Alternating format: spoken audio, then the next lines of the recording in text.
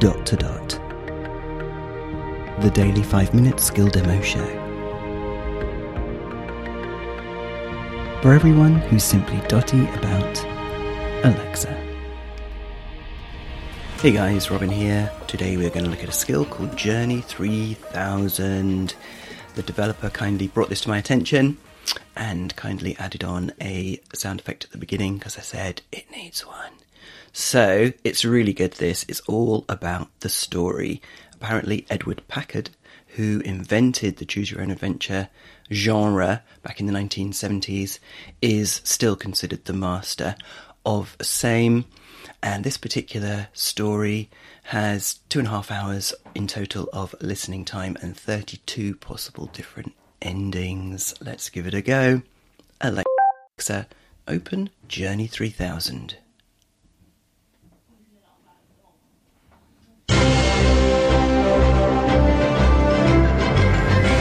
Nice. Welcome back to Journey 3000. You've explored 1% of the story. Let's pick it up where you left off. To restart the story, ask me to start over. Nah, let's just carry on. Would you like to take a trip to the year 3000? The person who asks you this question isn't crazy.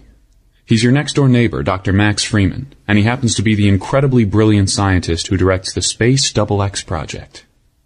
Why not? You say with a smile. I'm serious, Dr. Freeman answers. Your eyes widen. Do you mean you have a time machine? Of course not, Dr. Freeman says. It'll be several hundred years before we can invent anything that sophisticated.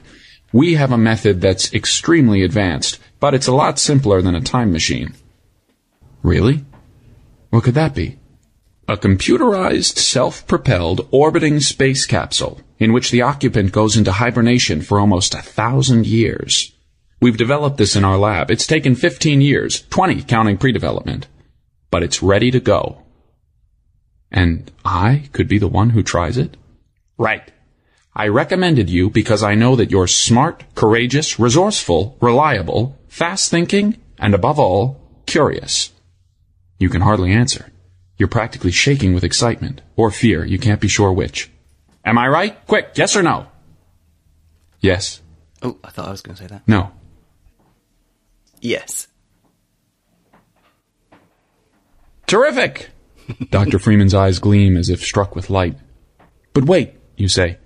How will I get back from the year 3000 to the present? Good question. I did say time machines wouldn't be invented for several hundred years.